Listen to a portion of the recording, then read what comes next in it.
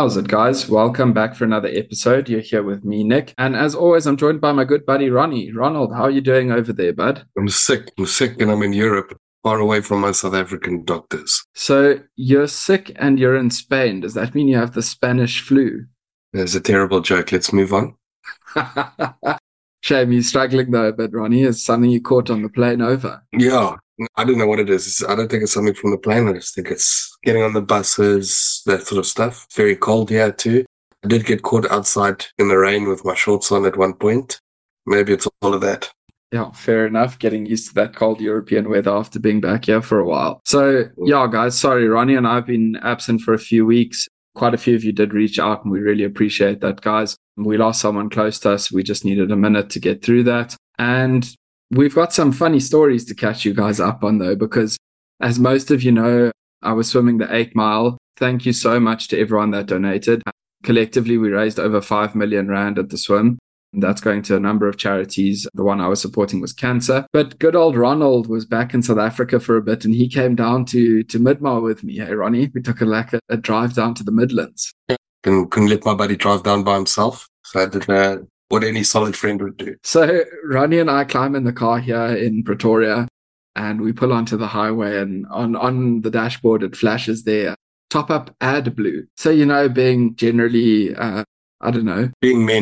Being men. That's probably the best way to put it there, Ronnie, being men. We looked at each other and confidently nodded, ad blue. This is like antifreeze, not important. And Not important. on we went with our trip, hey, Ronnie. How did that work out for us? Yeah, so the German vehicle that uses AdBlue starts a countdown timer at some point. I think it started with 1,000 kilometers. And eventually we reached 1,000 kilometers. And we were, 10 kilometers from Villiers, in the middle of nowhere. A one-horse town where the horse died 10 years ago. And yeah, so literally I decided I'm tired from driving. We're outside past Harry Smith. And I asked Ronnie to take over the wheel. And we pull over at this nice little truck stop where there's a bench and some shade and all of that. Swap seats. And Ronnie pulls off in the Audi. And we go onto the tar road, like as we're rejoining the highway. And the vehicle just out, not working, hey? So now we know what AdBlue does, and we know it's crucial for the operation of a vehicle. We know that it's not antifreeze. And we won't be making that mistake again, but it also turns out it was something else completely. Yeah, so we get a tow to the petrol station, and there's Ronnie and I, 7 liters of AdBlue, by the way. It's not like a little oil bottle. 7 liters of this stuff we put into the car. Ronnie's read the manual. No, the car will start 2 minutes after you filled it up. It will register. There we go. No, this car is going nowhere. So we had to get a tow all the way back to Joburg in the tow truck. Nice fellow, Ronnie, but on his phone the whole time, and there were no seatbelts. It was quite an intense trip back to Joburg. I didn't pay attention. I just sat staring out the window. I had a good time in that truck. It was very fun. Your arm got very, very sunburned. I might share with all of you the photo of Ronnie's sunburned arm on the socials this week, so check the stories. But yeah, we go all the way back to Joburg, drop the vehicle off at Audi. And here's the 2 intelligent guys, Nick and Ronnie, thinking it was AdBlue. Meanwhile, the cam belt snapped. So we're worrying about one thing. It was something completely different. Regardless, the cam belt resulted in us learning about AdBlue. So we know AdBlue wasn't the cause, but at least we know everything there is to know about AdBlue now. Yeah, we know that it could have been the cause. But yeah, so that was a bit of a mission from our side. But otherwise, a lack of time down there. And like I said, thanks so much, everyone, for donating. But Ronnie, we've missed a lot of the rugby action these past few weeks. So I think we're going to cover a bit of the Six Nations, look ahead to the URC, and also just discuss, where these international sides are at this point in the Six Nations, 3 games down. So, Ronnie, where are you on Super Brew in the Six Nations? Because I am first. If you check the schedule, it says Nick in first. Where are so you? This was something that I was supposed to check before we started this meeting. I can tell you where you're 1,506 last. Okay, there's no way you're first. There's no way. So little faith. There's no. If I'm 1,000, there's no way you're. That's impossible. Yeah. So I'll be truthful. I am 1,180th at the moment. I did make some silly picks this weekend to try and catch everyone off guard. So sorry, say that again. You are 1,180th. Where are you, Ronald? I'm 453rd. Lies. I don't believe that. I want a screen grab, please. No, you can go scroll all the way to 453rd and see my name there. We'll definitely have to do that. But Ronnie, it's also quite sick. I don't know if you've noticed that almost every punted pool on Super Brew is at 1,000 or more players, which is really great. So thanks to all of you that tune into the pod and play on our pools there. We really enjoy having you. And it's Lacquer beating Ronnie, isn't it, guys? And this week's Superist of Brews, currently in the lead in the Six Nations, is Johan Willems. So Lacquer Johan, shout out to you, bud. Well done. Yeah, so Ireland Wales this past weekend. A little bit disappointing if you're a Welsh fan, to be quite honest, only able to score one penalty try. So not really anything positive coming out of that game if you're a Welsh fan. But Ireland, they stomped their way to maximum points again. It's been 3 rounds, maximum points every single time. It's, yeah. What else is there? I did not know that no previous team had ever scored maximum points every round. So to me, I really hope it doesn't happen. Yeah, look, I was cheeky in this game. I picked Wales by 1 on Super Brew. I was hoping for the upset. But like you say, 7 points for Wales, and it was via a penalty try. Really doesn't say much for where the Welsh are this season. Very, very young side and whatnot. But Ireland going ahead, they're playing bloody well and also great to watch. Look, I think we're being a little bit harsh on Wales as well. There are a couple of times there where they did exceptionally well, but Ireland is just so good defense and managed to hold Wales, hold them out close to the try line. Yeah, no, that's also true. Hopefully this young Welsh side will learn. Ronnie, what are you making of Ireland without Johnny Sexton? They don't seem to be skipping much of a beat, eh? Yeah, well, Crowley's going to have to be there for the next 30 years. So he's started really well. And yeah, look, he's performing exceptionally well, filling big shoes with Sexton. But, Ireland is still as dominant as ever. Yeah, Ireland's still playing very good rugby. They don't seem to have missed a beat since getting knocked out in the quarterfinals for the 8th time. Sorry, I had something in my throat there, Ronnie. Then we go over for some Calcutta Cup action. Scotland 30, 21 England. Ronnie, how much did you enjoy this just because England lost? No, of course. England losing, fantastic. Duhan van der Merwe scoring 3 tries, fantastic. There was not much you couldn't love. The fact that Duhan van der Merwe got yellow carded and got man of the match at the same time, fantastic. Literally 10 seconds apart. It's like 71 minutes, 23 seconds, man of the match. 33 seconds, yellow carded. So really, really well done from Duhan. 3 tries is incredible. The first Scottish player ever to do it against England in like 156 years or something like that. So very well done. Do you reckon he's the world's best wing at the moment, Ronnie? No, I don't know. I want to say that he is the world's best wing, but there was also the argument that he couldn't cut it in South Africa, so he went over there, and we now have the world's best wingers playing for the Springboks. But the reality is Duhan's fantastic, and the way he runs, he shouldn't be that quick. He should not be that quick. The way his little arms move really quickly, it's magical to see. No, he is really, really great to watch, and he seems to manage to create things from nothing. There's truly nothing on, and suddenly he's breaking down and doing what South African wingers tend to like to do against the English fullbacks and 10s, inside, outside, and try time. Yeah, a couple of his tries were exceptional. I thought that, there was one particular try that I won't mention the one that you want to mention, but there was one where it was turnover ball, and Hugh Jones popped that ball, and he just backed himself and burnt around the outside, which I thought, what an amazing try. Yeah, no, absolutely. He really had a good game. I did feel like the scoreline flattered England a little bit. They really had to fight hard for those 21 points. They were 10-0 up at one point, but, they didn't really seem in that game, and their forwards were struggling, really, really struggling. 22 turnovers lost. That's not what you would have expected from an England pack 2-3 years ago. Where's Maro Itoje? At once touted as the world's best lock.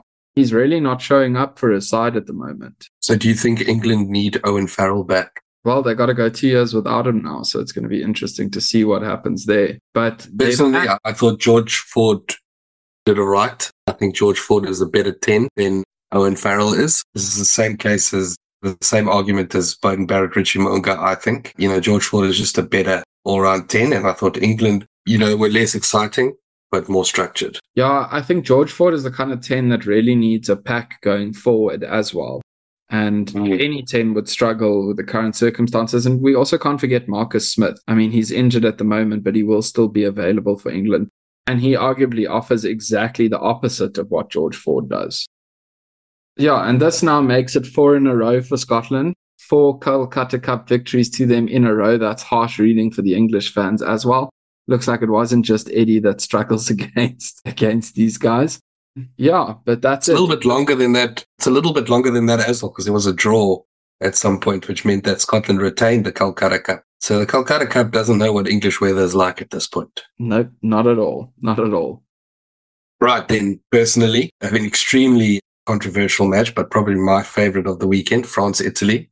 Nick, I hope that you managed to see what unfolded here. It all went down after the 80th minute. I thought that France were exceptionally lucky. The fact that, they were lucky last week or 2 weeks ago against Scotland, coming away with a win there. And they're lucky to not lose this game against Italy now this week. So France should be 3 losses for 3, but somehow magically they aren't. But anyway, so there was a draw between France and Italy, 13-0. Italy played exceptionally well, in my opinion, or a little bit of that, and combined with France not doing so well.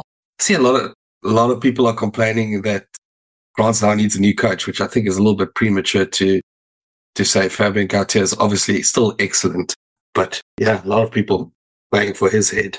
How do you rate that Dante yellow card that was upgraded to a red at halftime affected the game? Were France looking like the team to beat before he went off, or was that a real major impact for them? I personally don't believe in the impact of a red card. I'm probably going to be very hypocritical here at some point in the future and say a red card affected the game. But, I think that red cards, teams generally step up and play a lot better when they're one man down like that. So we've seen it before. I often talk about the Sharks beating the Chiefs with 13 players many years ago.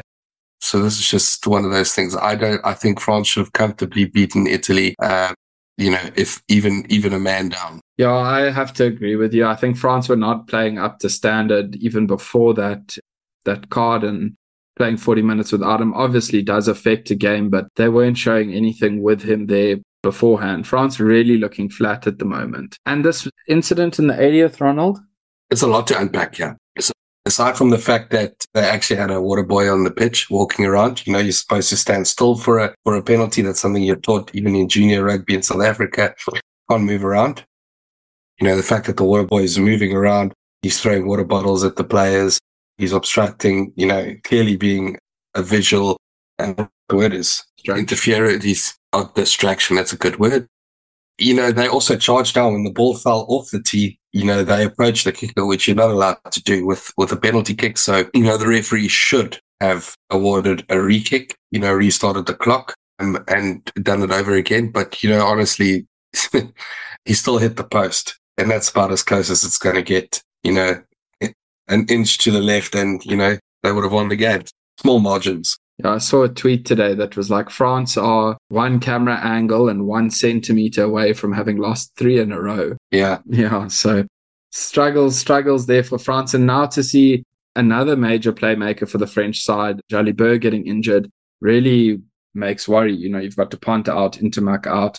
Now you're losing Jalibert. Basically, Jaminet and Penaud left to spark that attack at the moment. Absolutely. And Italy also lacking a little bit in their attacking abilities. So, yeah, let's hope that Italy obviously steps up their game. We've been asking this of them for years now, but at some point things need to happen. Yeah, no, absolutely. The Italians need to develop some sort of a killer instinct, because they had the game within their grasp and they just couldn't finish it off. Ronnie, let's just have a look at the Six Nations in general, where these sides are. They're going to be touring the Southern Hemisphere in July, going to various countries. We've got Ireland coming here, but we've mentioned our Super Brew pool, guys. If you want to join that, you still can. The pool code is Gins Oath, GINSOATH. So come and join us there. You can come and beat Ronnie, who's in 1,300 and something place. Ronnie, let's start off with England. Okay, so, we mentioned briefly Owen Farrell he's going over to France, so he's not available for selection. Now, Jamie George as captain, I'd like to hear what you think on that. I mean, yes, he's a definite starter, which is the first step in naming a captain. But I feel like he's quite in contrast to Owen Farrell. You know, he's much more personable and interviewable and relatable too. He's a lot calmer, right? It's controversial off field, on field, wherever you want to be. He brings some stability, leading from the front. Obviously, having played hooker myself, I can say it's a very important role. You know, people always look up to you. Claiming to be a front rower now, hey Ronald. Yeah, your 8 men friends would be so disappointed in you. Yeah, no, look, I think Jamie George, look, I don't have a problem with Jamie George. You know, like I've said, he actually does lead from the front. He's not going to let you down at this point. You know, he's good in the lineouts. He does his job exceptionally well. And then, just like you say, I think very important to England at the moment is to remove some controversy. You know, people love to hate Owen Farrell. So now maybe let's start winning over the fans again with a likable character like Jamie George. Yeah, for sure. I have to agree with you. I think Borthwick named the right player there.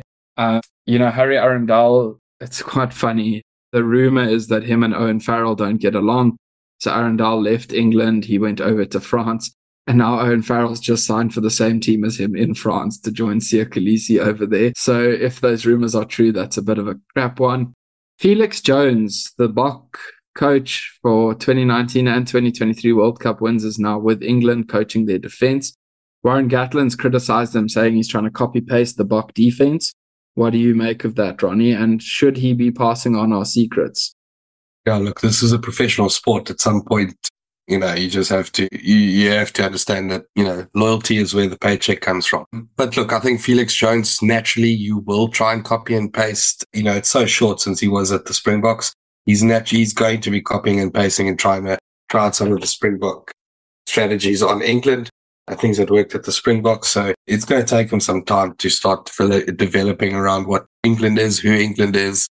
So yeah, look, I think naturally that's exactly what he's doing. And Warren Gatland's right. But I think Warren Gatland shouldn't be criticizing him, because what else are you supposed to do? You're just supposed to come up with something magical overnight. Yeah, no, for sure. And I mean, at the end of the day, yeah, he may be taking Springbok game plan over there, but we all know Russie's already got something ridiculous cooked up for the next 4 years. So I don't really mind. Yeah, go right ahead. But look, the reality is that England, of all the teams around the world, play a very similar game to the Springboks. So, you know, chances are things could work out. Yeah, and then, I mean, we also saw Charlie Ewells get a call up to the England squad. He was here in Pretoria for a bit, playing with the Bulls on loan. And then Tom Curry, die Witkant, he is not available for England. He underwent hip surgery after the World Cup, so he's still ruled out of the injury.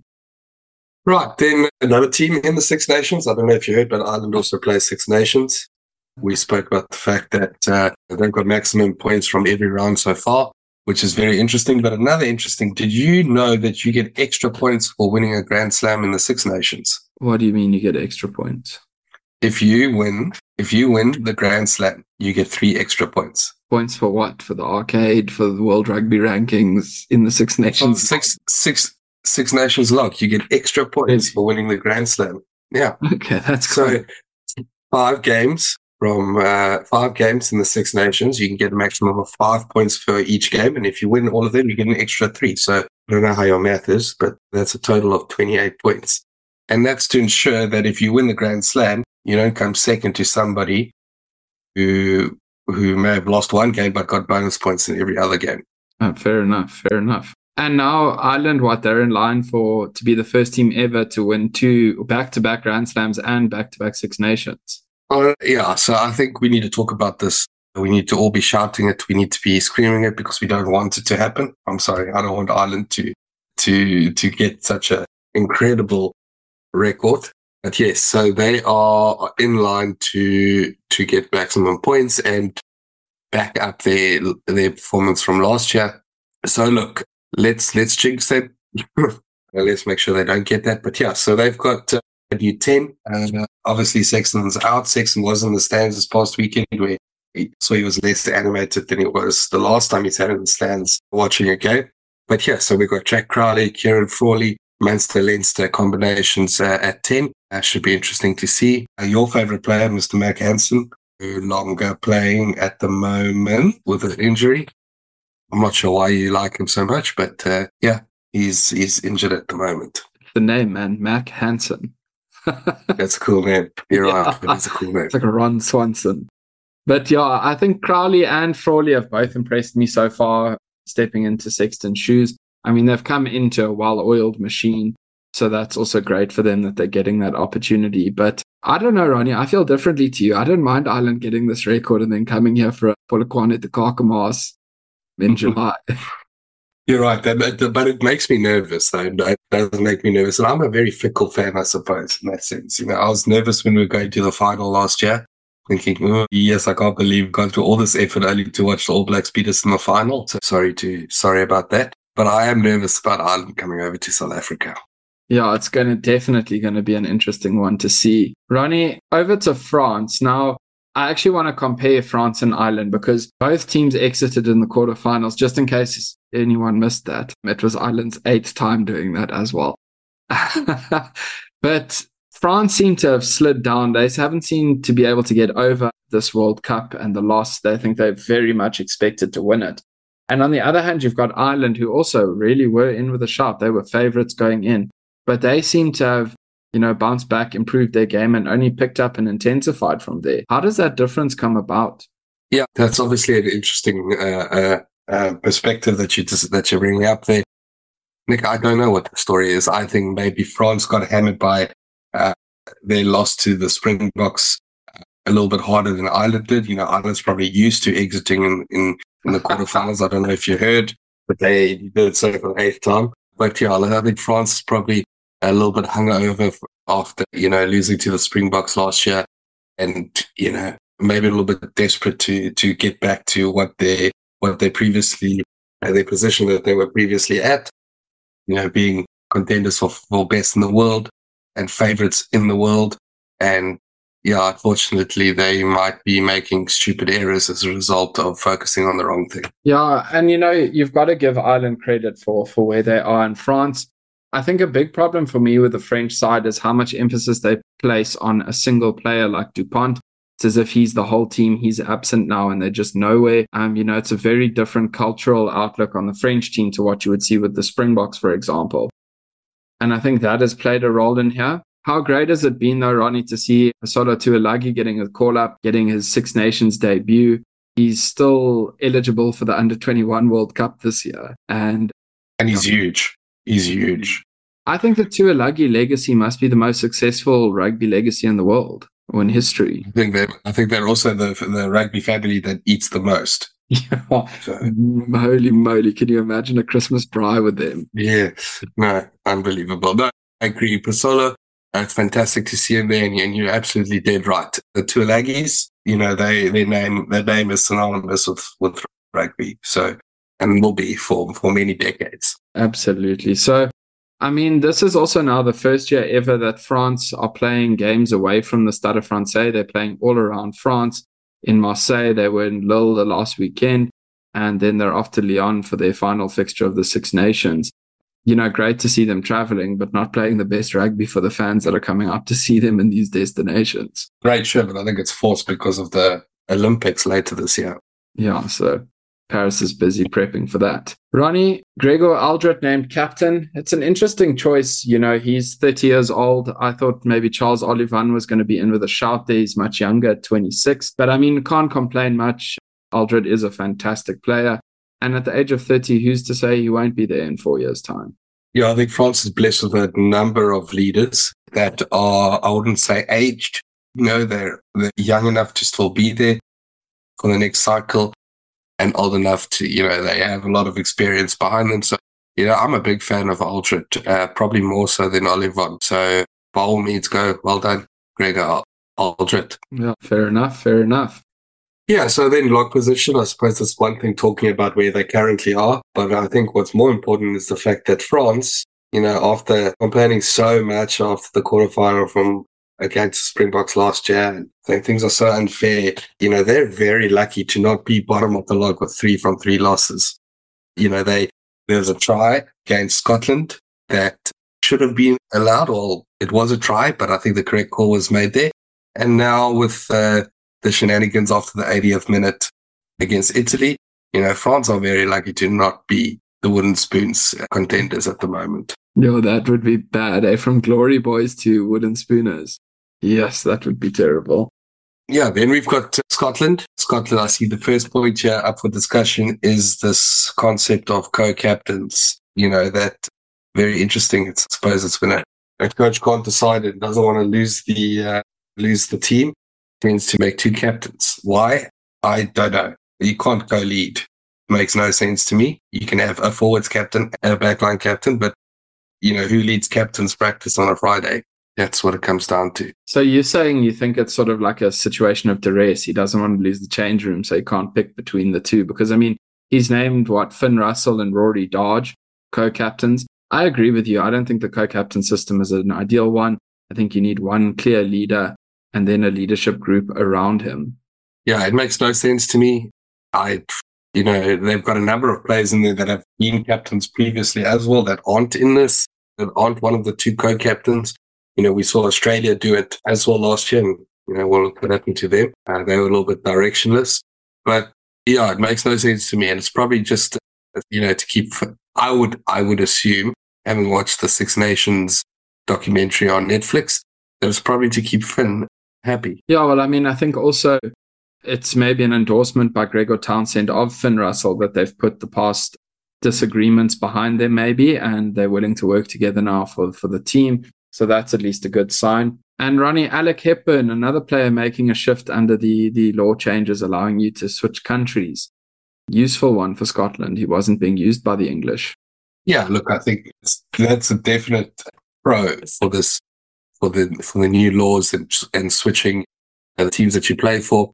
Players that don't get used, that aren't being selected, can go apply their trade elsewhere and still remain relevant at first-class rugby level. So it's fantastic to see. Yeah, then quickly over to Italy. I don't think there's much for us to say here. Expectations of Italy, it's tough for them. They are the bottom team of the Six Nations.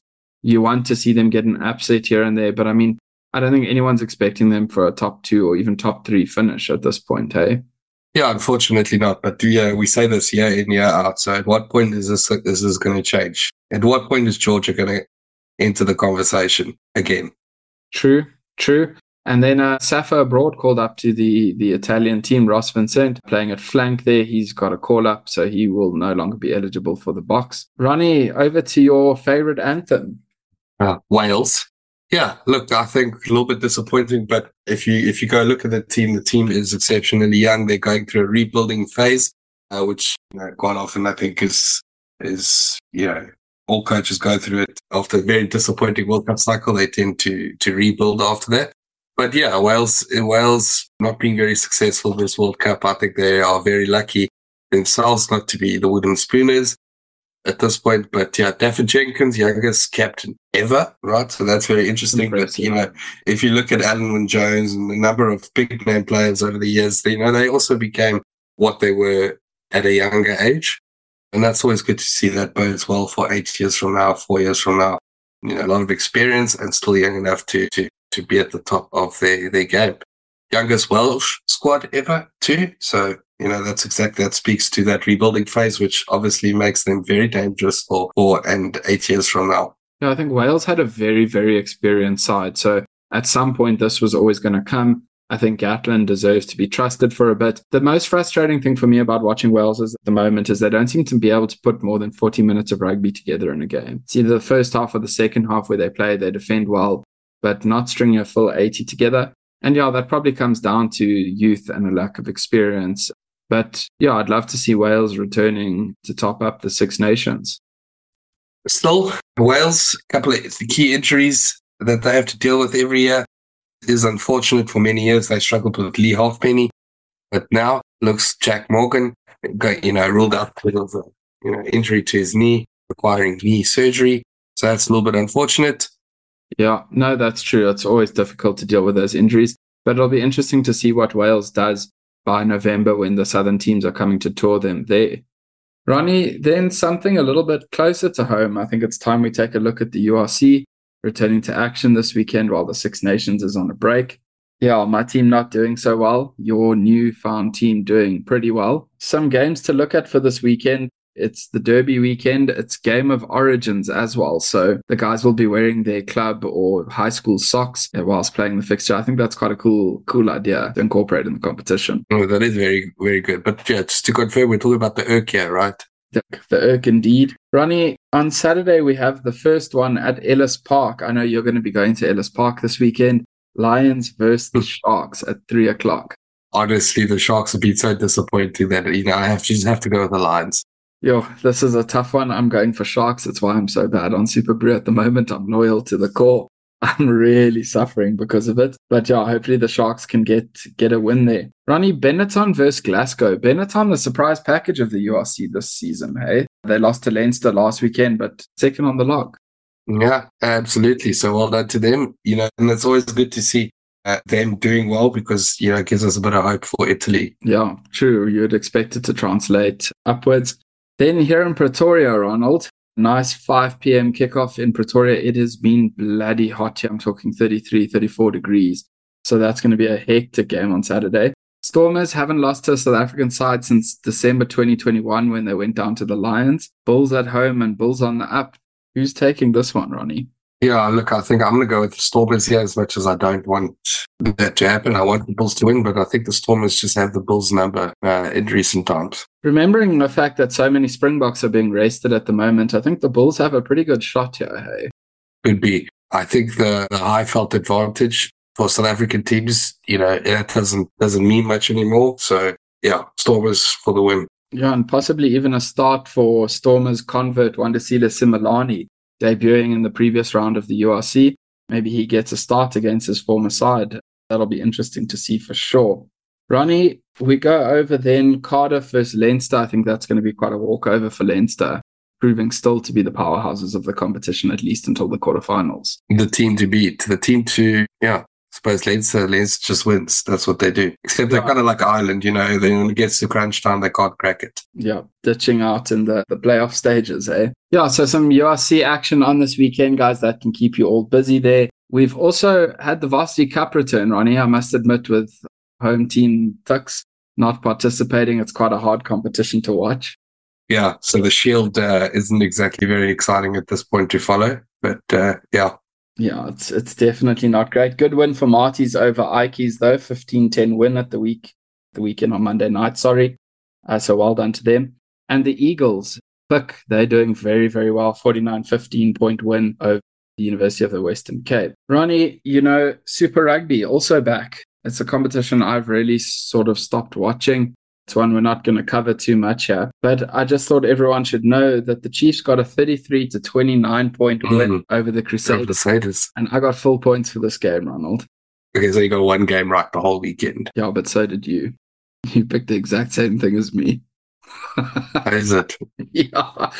Cheating, hey? Cheating, Ronnie. I'm on to you, bud. But yeah, so that's, is the Crusaders' reign over now? Razor Scott Robinson is now with the All Blacks. Many of those stalwarts of the Crusaders team have moved on.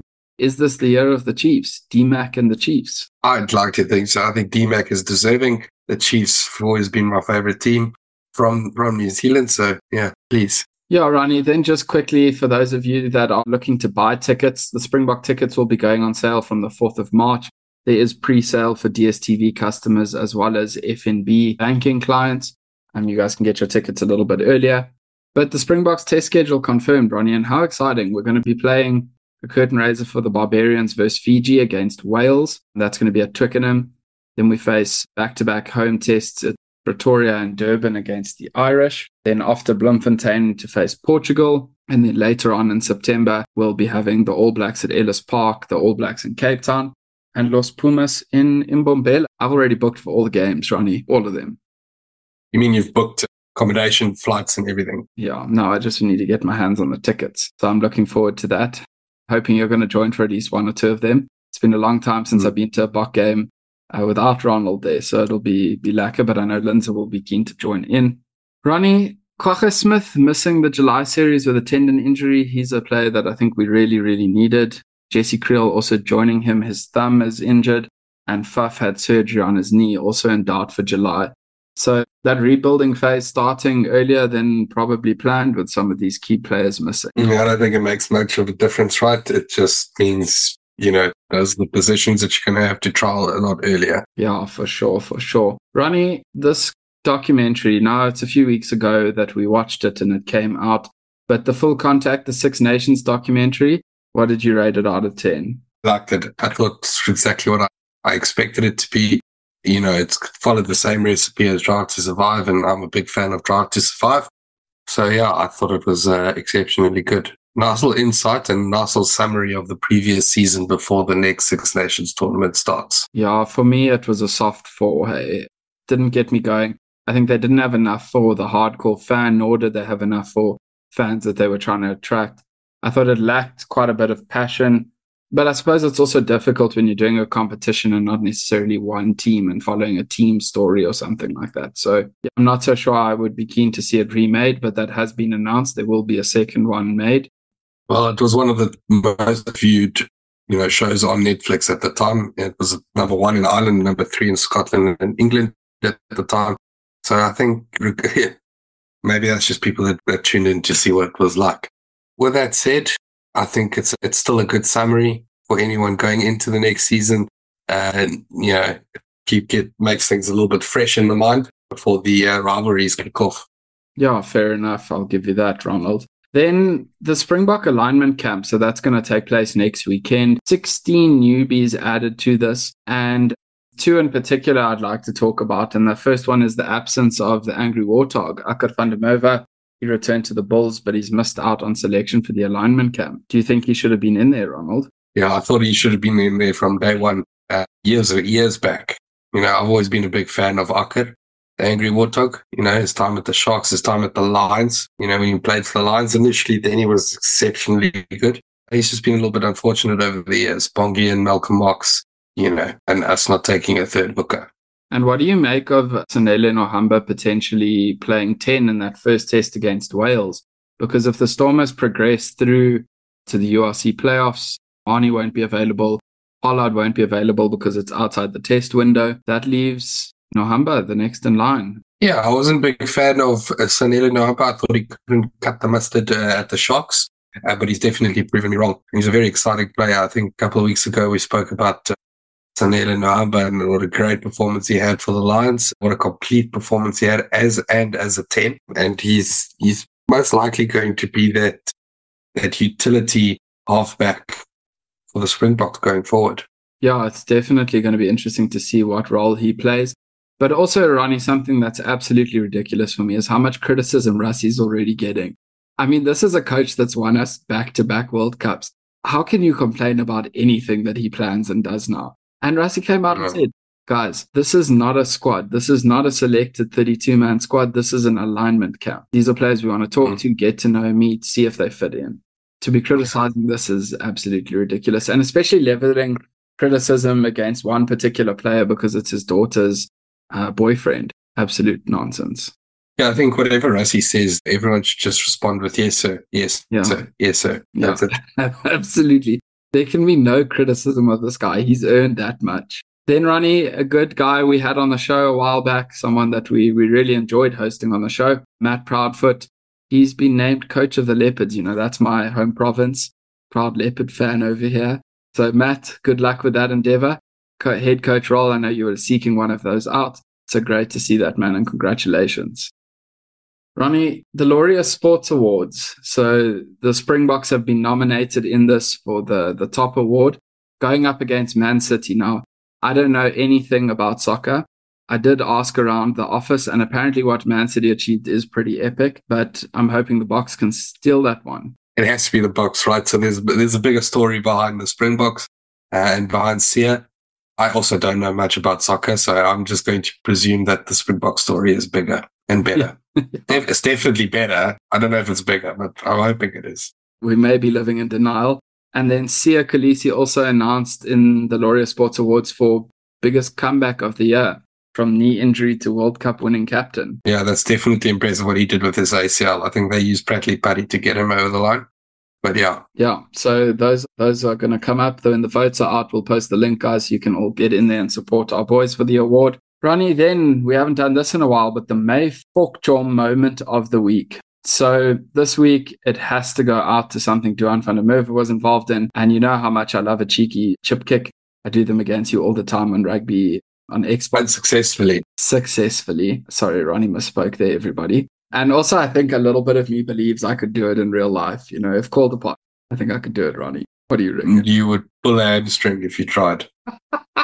I think I could do the Mani Limbok no-look cross kick, put Curtly Orense away. I've got to believe. You would do the no-look kick because you were trying to grabber it straight ahead and then shank off the side of your boot to read the other way. So that's the only way you would be doing a no-look cross.